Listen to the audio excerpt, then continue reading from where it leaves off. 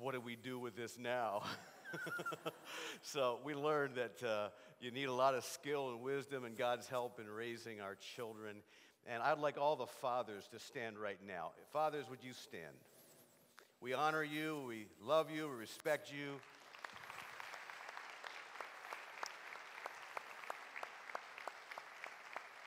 Thank you. I'm having to reinvent myself as a father a little bit. Most of you know that my youngest son, Ben, got on drugs, and he's now in prison. And I'm having to learn to be a father of a son in prison. And he wrote me a letter and said, I can't read it till Father's Day, and it's to this church. Because a lot of you have been praying for him and have written him letters. He said, Dad, what do I do? I said, well, they're not expecting you to write everyone back. He said, well, can I write a letter to the church? And I said, sure. So he sent it today, and I'm going to read this to you. To the congregation of Old North Church, first of all, I'd like to thank you all for your prayers and for those of you who took the time to write to me. They are much appreciated, needed, and a great encouragement. It's just like I was right there visiting you again. Even when no one knew who I was, I never felt so welcome, and you can just feel the tenderness of care and love when you walk into your building. Believe it or not, I see this as a blessing in disguise, sitting in a place where you have ample time to contemplate and reflect. I finally realized how selfish I was being, only caring about me, myself, and I, and drugs. Not caring or realizing how my decisions were affecting my future.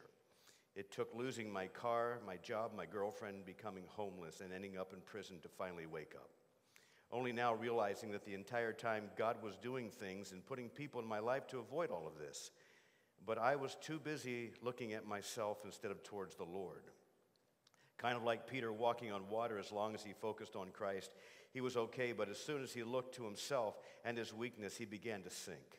Funny thing is, I was pondering over my many mistakes, faults, and weaknesses, and my cellmate handed me this Bible, and it said in 2 Corinthians chapter 12, verses 7 through 10, to keep from becoming conceited because of these surpassingly great revelations, there was given me a thorn in my flesh, a messenger of Satan to torment me.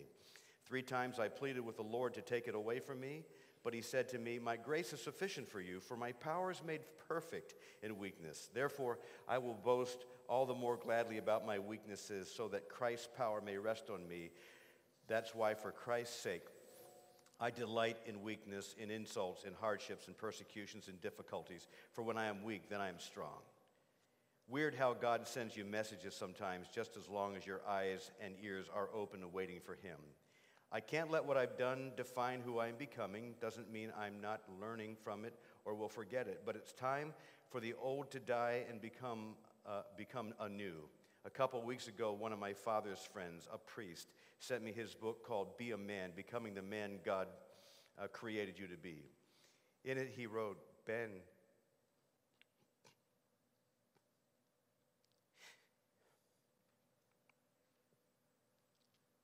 know that you are God's beloved son.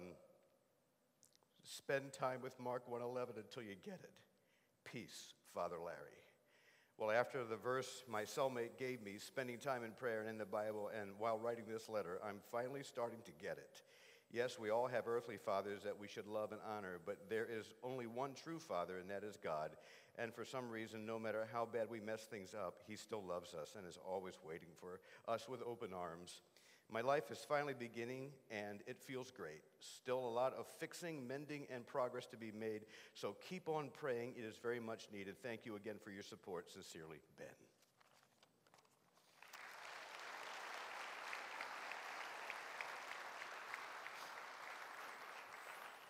You know, Marie and I, she's here today with me.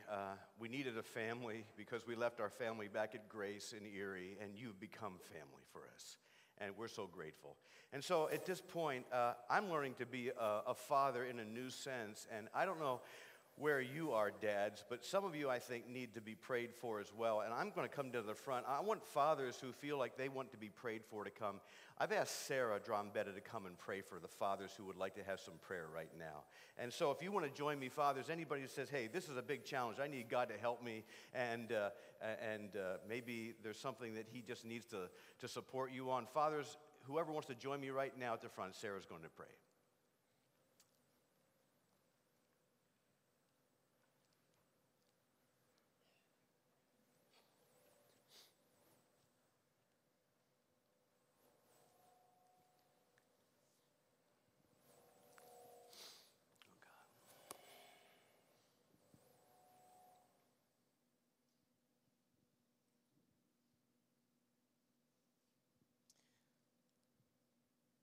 So thankful for all of the men standing in front of me. It's a great privilege to pray for all of you today. So let's go to our Heavenly Father. Father in heaven, we are so thankful that you are so perfect and you love us so wonderfully. You love us perfectly through your Son. You gave him to us when we did not deserve it. We still don't deserve it, but you have given him to us, and we are so thankful for that, Lord. I'm thankful for this group of men that stand in front of me. I'm thankful for all the fathers here in our church that are represented that may not be standing in front of me, Lord. As a wife, I know the great responsibility. I see that in my own husband as he fathers our children. And so I pray today that the weight that they bear, Lord, that it would not be a heavy weight, that it would be a light, joyful task that you've given them, Lord. I pray that they would look to you for guidance, knowing that you are right there with them, that you are indeed a father that loves them and is showing them and still teaching them, Lord. And that as their children grow and their needs change, that you are there to grow with them, Lord. And I pray that today would just be a special day for all of them, that they would feel your love in a different way, Lord, maybe in the way that they need right now, that you would meet the needs that are in front of them, Lord. Specifically, I think of Pastor Al, Lord, that as he loves in a new way, loves as a father differently, Lord, that you would teach him that. And we know that you are the giver of all good things. And I specifically pray that for him today, Lord. I pray that you would bless these men and their families here represented. And we just thank you again for the gift of your Son, Jesus. And it's in his name we pray. Amen.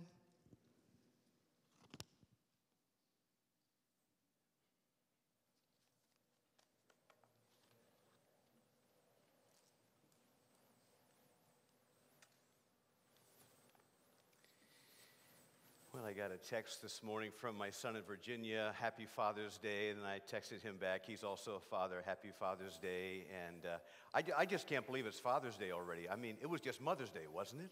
So where is the summer going? Lord have mercy. I'm not ready for winter quite yet again, but it's going fast. But fathers, it's just a great thing that God has made in this world, and I just am grateful to be one. But I realize that some of us don't have great relationships while others do. My father and I had a wonderful relationship. And he and I got along so well, and there were times he bugged the heck out of me, but I got over that. And when I became an adult and a pastor, my father was my greatest cheerleader in my life. He was so proud of me. And now it's been 20 years ago since I bought my father his last card. For you see, one Valentine's Day, 1995, and I'm a sentimental guy. I have every letter and card I ever gave my wife and she gave me. We have that down in the basement. And so it was 1995 Valentine's Day, and I got the bright idea to go down in the basement and to find the very first card I ever gave her. And that had been 25 years earlier at that point. And so I went down and I looked and I looked and I looked, and if you'd see my part of the basement, you'd understand why it took me 45 minutes to find that card. But I finally found that card, and I came upstairs, and my wife was in the kitchen, Marie, and I came up behind her, and I put my arms around her. She was right here, and I showed her that. I said, "Recognize this card?" And she said, "Yeah." She said, "That's the first card you ever gave me." I said, "Yeah." And then I said some nice romantic things. It's none of your business. And we talked for a while, and then I began to say this to her in her ear from behind. I said, God has blessed us so incredibly for 25 years. We've had a wonderful marriage and a wonderful church, and God has given us 4 beautiful children, and we're happy and healthy. We're not wealthy, but we're not lacking anything, and we have our parents, all 4 of our parents. And then I went on. But the next 25 years won't end the same way. We don't know if God will take one of us, and we don't know what might happen to our children, and some of our parents will likely die. Now, that's real romantic stuff on Valentine's Day, isn't it? But that's what I said. The next day, I was sitting in my study, getting ready for the next sermon, when the door opened, and there was the face of my wife and one of my associate pastors. And I knew in an instant something was wrong. And I said, they didn't say a word. I said, is it one of my children? And she shook her head. I said, is it my father? And she shook her head. And immediately I knew something was wrong, and my father had been killed that day in a car truck accident. And I lost all my strength, and I went right down to my knees, and I began to cry like Joseph cried when he revealed himself to his brothers in Genesis chapter 45, and my father had been killed. And the one thing that went through our minds was that prophecy-like statement that I had made within 24 hours before, that maybe things would be different in the next 25 years, and we don't believe we'll have all of our parents. And my father was gone. I had a great relationship with him. And it's still one of those painful things to realize he's gone, although he's in a much better place. But I had the privilege of a great relationship. But I know there are lots of people that don't have that relationship with their fathers. Their fathers have hurt them in some way. Their fathers have been aloof or whatever it might be. And today it's more or less a painful situation. And so what I decided to do, because there's such a variety of relationships in this room, is to talk today about our Heavenly Father. Our Father who loves us from heaven. And so I want to come off of a statement that Jesus made as the basic bedrock for my sermon today. And Jesus said this in John chapter 8 and verse 29. Right out of his mouth, he said, I only do the things that please my Father. What an incredible statement. Jesus lived his life on earth to please his Father. And what a great thing it would be if every one of us could say in Old North Church, I live my life that everything I do, the only thing I want to do is please my Heavenly Father. So here's the big idea. Each day, we need to do the things that please our Heavenly Father. You know, the Father is pleasable, and we can please him if we are serious about it. So the reality is that we can choose to please the Father. Now, we live basically life in one of 3 categories. We can please ourselves, we can please others, or we can please God. And often we invert that. Somehow we live to please ourselves or please others, and the last place comes in is the Father. But we need to invert that order. We need to learn to please God, to please others, and then to please ourselves. And some of you know that acrostic JOY stands for Jesus, others, and you. And that is the way we ought to live our lives. And that's how Jesus lived his, that the only thing he did in life was to live in such a way as to please his Heavenly Father. John 8 is such a beautiful chapter. So rich of the word Father. And I wish that somehow you could read that even today. That incredible relationship that Jesus had with his Father. And that relationship presents such a good model for us as we try to please our Heavenly Father. Now, if you don't have a personal relationship with the Father through Jesus Christ, you cannot please him. And that's where this whole thing starts. That we come into a personal relationship with Christ, we realize that we are separated from God because of our sins and that we need him as our personal Savior. And when we give our hearts to him, he forgives us our sins and we become a son, a daughter of the living Father. And that has to happen. So assuming that that has happened, how do we please our Heavenly Father? And there are 6 ways I want to share with you right out of the Scriptures that we can please our Heavenly Father. Way 1, is attention. And I want you to repeat this after me. Ready? Attention. Yes, each one I want you to repeat after me. He loves attention. One of the things I've learned about married women is that they love attention. They love to know that they are number one to their husband. They don't want to be in competition. They don't want to be in competition with a hobby or with work or any other thing. They want to be the focus of their husband's love and affection, and they don't want to feel like they're in competition with anything else in the world. The same thing is true with the Father. He wants to know that he is number one, that he is not in competition. And so the Apostle Paul said in 1 Corinthians chapter 7, verses 32 through 35, that the Lord is looking for our undistracted devotion. And he says in verse 32 that when you're single, you're more likely to be able to give that undivided attention to the Father. But he says in verse 35, when you're married, you have to divide your affections and your attention. Now, he's not saying that you shouldn't get married. That's where he was. He wasn't married. He was just making a point that when you are married, you have a whole lot more to be worried about, and sometimes you cannot give that full devotion that the Father wants, so you have to work harder at it. Paul puts it this way in 2 Timothy 2:4.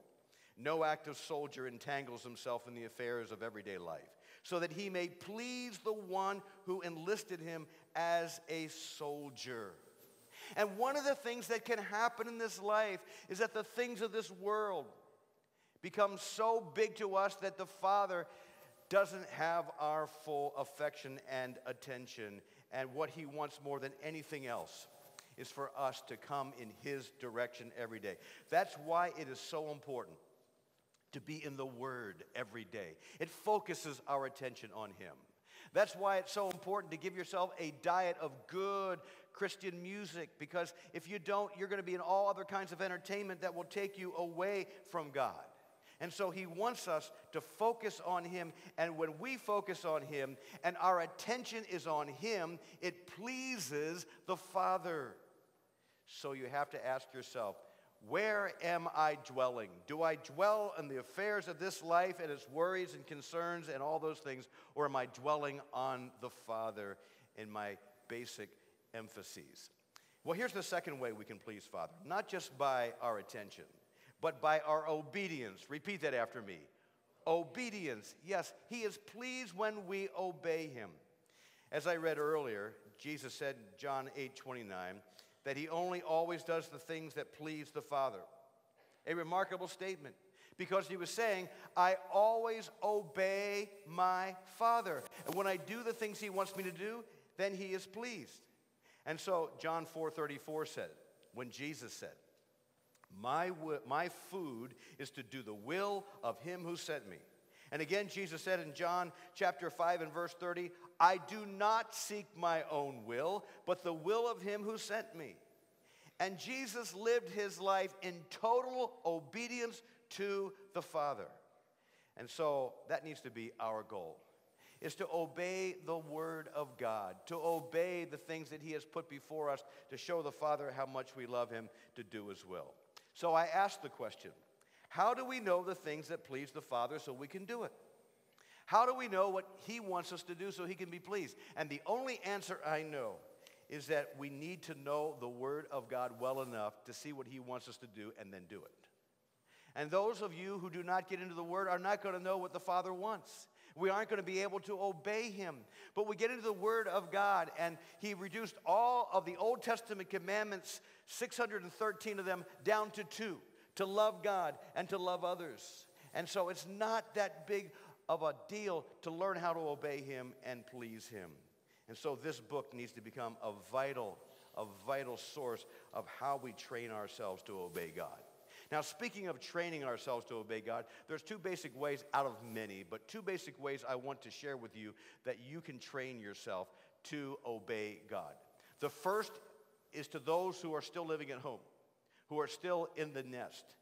If you are living at home, number one is you need to obey your parents. Sounds very familiar in Paul's teaching, doesn't it? In Colossians and Ephesians. You see, it is God's will for children to obey their parents, to obey their father. Because that not only makes things easier and more livable in the home, it trains children for 18 years. If you can learn to obey your parents, you learn to obey who? God. It is a training ground for 18 years to learn to obey the Father in heaven by learning to follow his command to obey your parents on earth. Well, what about those of us who are grown up? Then how do we keep obeying the Lord? Number 2, then, it's not just about obeying your parents if you're in the home. Number 2 is each day commit yourself to obeying God. When you get up in the morning and you look at yourself in the mirror, and you wonder who that person is and what happened overnight, then you need to say, Lord, today I'm going to commit my whole day to obeying you. And what I want to do from the day I walk away from the moment I walk away from this mirror until I lay my head down on that pillow tonight, I want to be obedient to you today. And so it is possible to obey the Lord. And when we obey the Lord, we please him. And that needs to be our life purpose, to obey the Lord in everything. In fact, the Lord, it was spoken of the Lord in Philippians chapter 2, that he was obedient to the Father, even to the point of death. And I'm wondering sometimes how far we're willing to go in obedience. He was willing to go to the end. Are we? Well, let's continue on. Do you want to please God? Well, you give him attention, you obey him. Here's the third way. Holiness. Would you repeat that after me? Holiness. This is a word we don't hear too much today in the church. Very few people are talking about holiness. But I want you to know that's a huge word for God.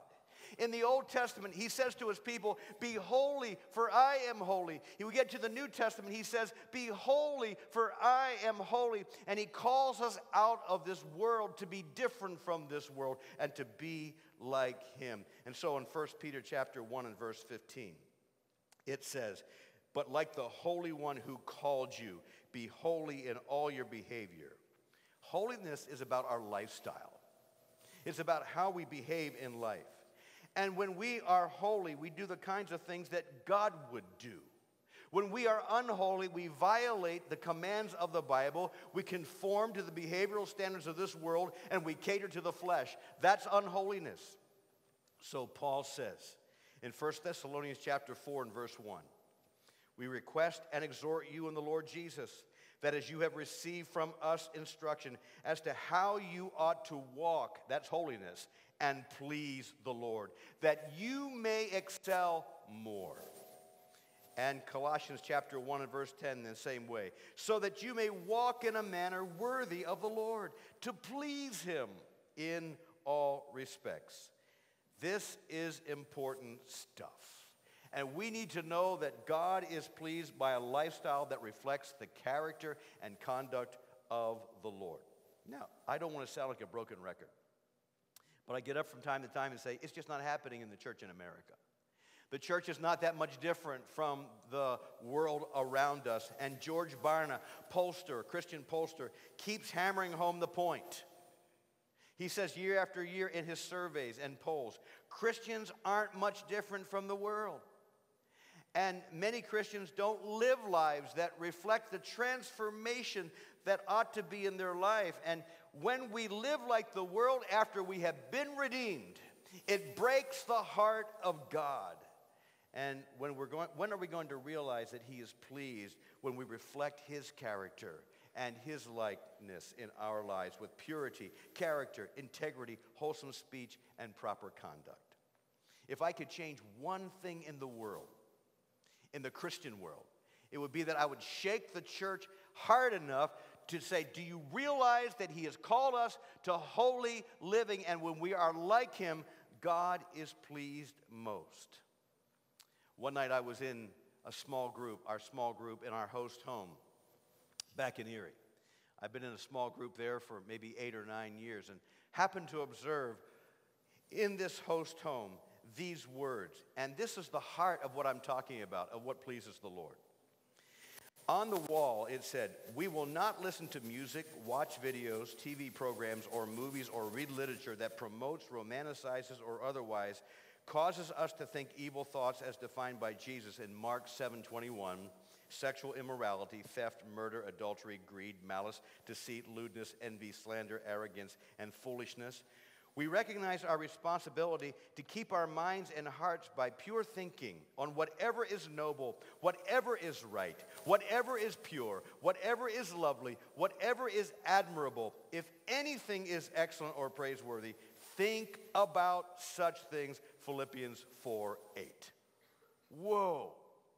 Wouldn't the church be transformed if we lived that way? And wouldn't the Father be pleased if his people were holy like he is holy? Well, let's move on to the fourth way that we can please the Father. It is through faith. Would you repeat that after me? Faith. Faith pleases the Father. And this is such a great one. The author of Hebrews in chapter 11, verse 6, picks it up this way. Without faith, it is impossible to please him. For he who comes to God must believe that he is, and that he is the rewarder of those who seek him. Faith pleases the Father. And when we trust him as children, he loves it. He's pleased. Now, faith and trust have been so hard for the people of God over the centuries. Why? Because we believe what we see. We don't like to believe in things we cannot see. We don't like to go in that direction. And so we respond to data that's observable around us, and we live more than anything else by what we can see. And the Father is saying, you need to move beyond what you can see to the certainty of what I have for you, even when you can't see it. And when you trust me that way, I am pleased. And so Hebrews chapter 11 is a demonstration chapter of person after person who couldn't see what God had called them to, but by faith believed that God would pull it off. And when he did, they were confirmed in their faith, and they ended up in this Hall of Faith chapter. I mean, maybe you remember some of these people. Noah. Who'd have thought that it would flood? It had never rained before, but he had to trust the Lord, and the Lord was pleased. Abraham. God said to Abraham, you get going to a place that you don't even know where you're going, and I will lead you each step of the way. And Abraham did that, and it pleased the Father. And Sarah. Sarah, you're 90, but you're going to have a baby. How many of you have ever seen a 90-year-old pregnant lady? Well, she didn't believe that could happen initially. She laughed. But then she believed and pleased the Father. Moses, you won't die in Egypt. You will lead the people out into the promised land. And the list goes on and on. People who couldn't see the end, who believed God for the impossible, and it pleased the Father. And so God is saying, if you live by what you can see, you don't need me. And that's what the Father is saying.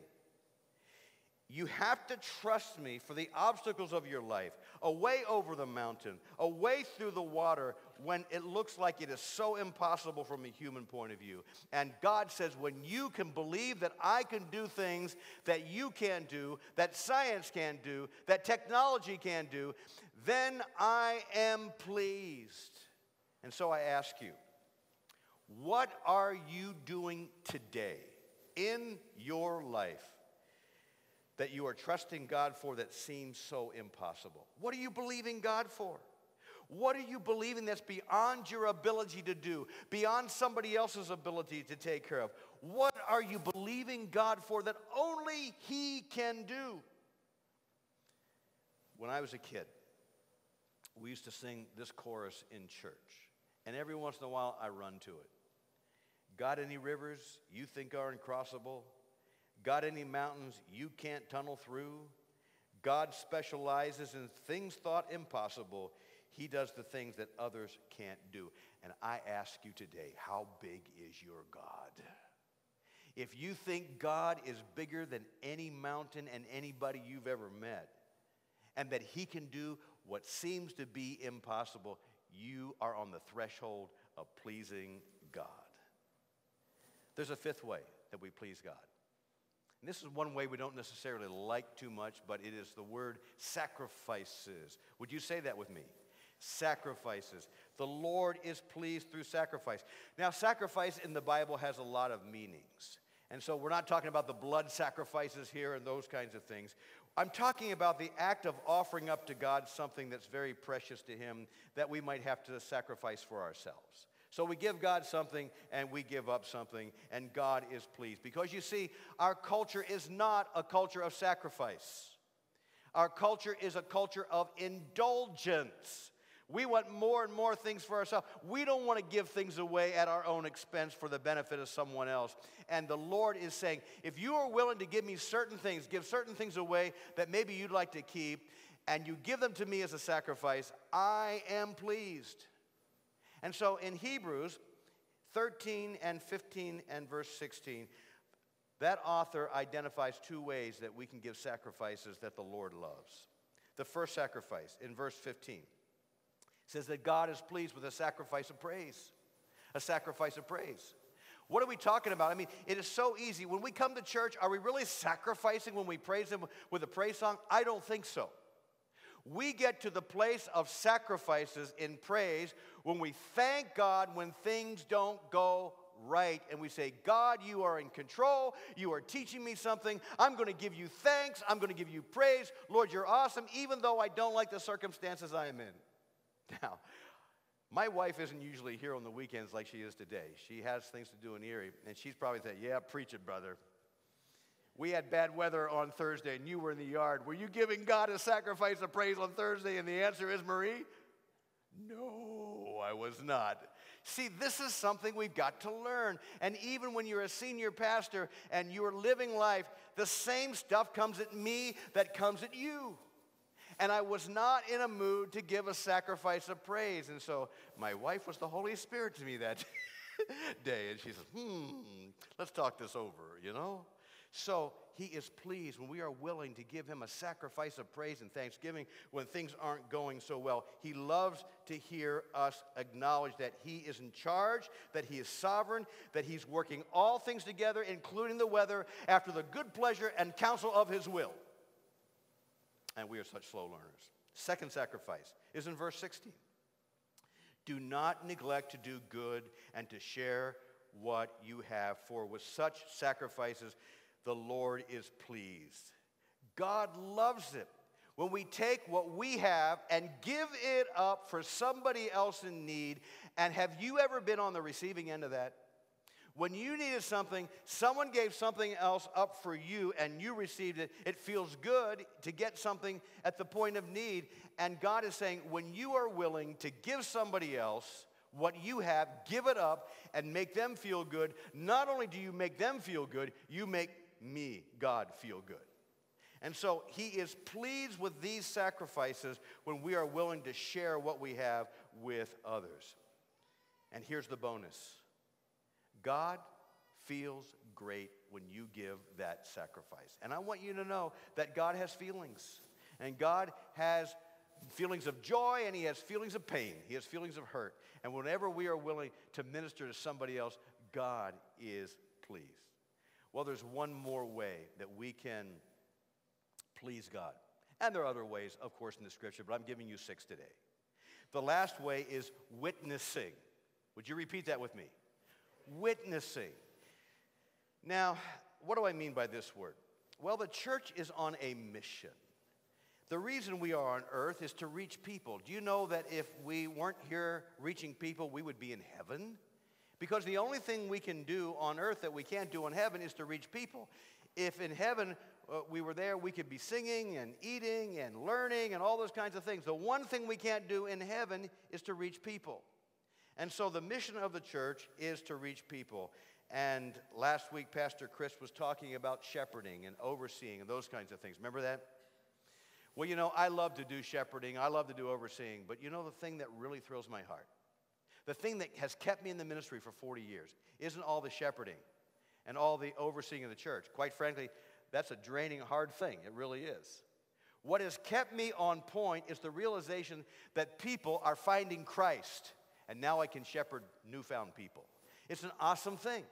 And that's what thrills my heart. I don't know that I could have hung around for 40 years just following the sheep or leading the sheep or whatever, just doing it. It is when we find a lost sheep, there is a thrill that comes with that. And likewise, that's the thrill the Father gets. Because if you remember Luke chapter 15, he's talking there about 3 parables that define the heart of God. It is the lost sheep, the lost coin, and the lost son. And what is the common emotion in those 3 parables? It is joy. When they find the son, when they find the coin, when they find the sheep, there's this all-encompassing joy that comes in heaven, it says, over just one sinner that repents. And when lost people are found, the Father is incredibly pleased. Now, please don't miss this. When you witness, when you tell someone the good news of Jesus Christ and eternal life, the Father is pleased. And 1 Corinthians chapter 1 and verse 21 says, God was well pleased through the foolishness of the message preached to save those who believe. And whenever we share the message of salvation, and especially when someone believes, the Father is pleased immeasurably. Now, I want you to hear a statistic, though. According to research conducted by the Rainier Group about a decade ago, it takes 85 church members a year to reach one person for Christ. 85 to reach one. Furthermore, the research shows that fewer than 15% of all church members shared their faith with someone. Crash. Well, that's a wake-up call. I saw some of you sleeping, and this new sound system has a special button on the floor. Okay? So, but 85% of all Christians have not shared their faith with somebody in the last 12 months. I hope those stats aren't true about Old North. Let's go 5 to 1. Let's go almost everybody sharing their faith. That is what pleases the Lord, and nothing will touch the heart of God more than when his people are saying, I found the Lord, you can find him too, and that person comes, and now the Father sees his kingdom grow. He loves it. Well, maybe we can't always please our earthly fathers, but I want to tell you there isn't one of us here who cannot please our Heavenly Father. And I've just given you 6 ways to please our Heavenly Father. Give him mountains of attention. Obey him every day. Live a holy life. Live a life of faith that you can believe that God specializes in the impossible. Have faith to go beyond what others do. Give him sacrifices, things that you would give up that please him. And finally, witness. In a way, I hesitate to share this with you because I don't want to give anybody an out. But I want to tell you about the mystery and the power of God's love. When you please him more, he does not love you more. And when you please him less, he does not love you less. I just want you to know that. So I don't want anybody to say, okay, I don't have to please him too much and he's still going to love me. No. I mean, I'm going to love my wife until the day I die. But I love her to please me, even though, she could say, well, if he's going to love me, I'm not going to please him. It is much better to please the one you love. And I can't imagine that we wouldn't give God all of our love and all of our affection and all of ourselves because of what he's done for us. But I just want you to know his love is absolutely incredible. Now, I think God put it in the hearts of kids to want to please their fathers and to make their fathers happy. And I think the fathers want to be proud of their children. And I think along the way, every child, every son, every daughter wants to hear from their father, son, daughter, I love you, I'm proud of you, you're doing well, I'm pleased with you. And I believe that for a healthy father-child relationship, there needs to be this back and forth cycle. The child pleases the father, and the father says, I am well pleased in you. And wasn't that the cycle of the father and the son? The Lord said, I only do the things that please the Father. And remember, on 2 occasions, at least, the Father said from heaven, this is my beloved Son, in whom I am well pleased. So healthy. And so, as I close today, I want you to know that pleasing God is what makes life worth living. Pleasing God is what makes life worth living. And that's what I want for me. I want to please the Father. That's what I want for you. So church, when we leave here today, would you think again what Jesus said? And would you make that your goal? I only do the things that please the Father. Let's always try to do the things that please the Father. And may He see how much joy we have and how much joy He has when we do that. And so would you bow your heads with me in prayer? Father, thank you that you told us in your word what pleases you. You didn't leave it to guess. You didn't leave it to notion. And I pray, Father, that these 6 things that we talked about today, directly from your word, using the words please in them, that every day we will want to do the things that please you. Thank you, Father, for putting up with us when we do less. But Lord, thank you that you love us just the same. And because that love is such a phenomenal love, may it inspire us to do more and more the things that actually do please you. And I pray this in the name of Christ.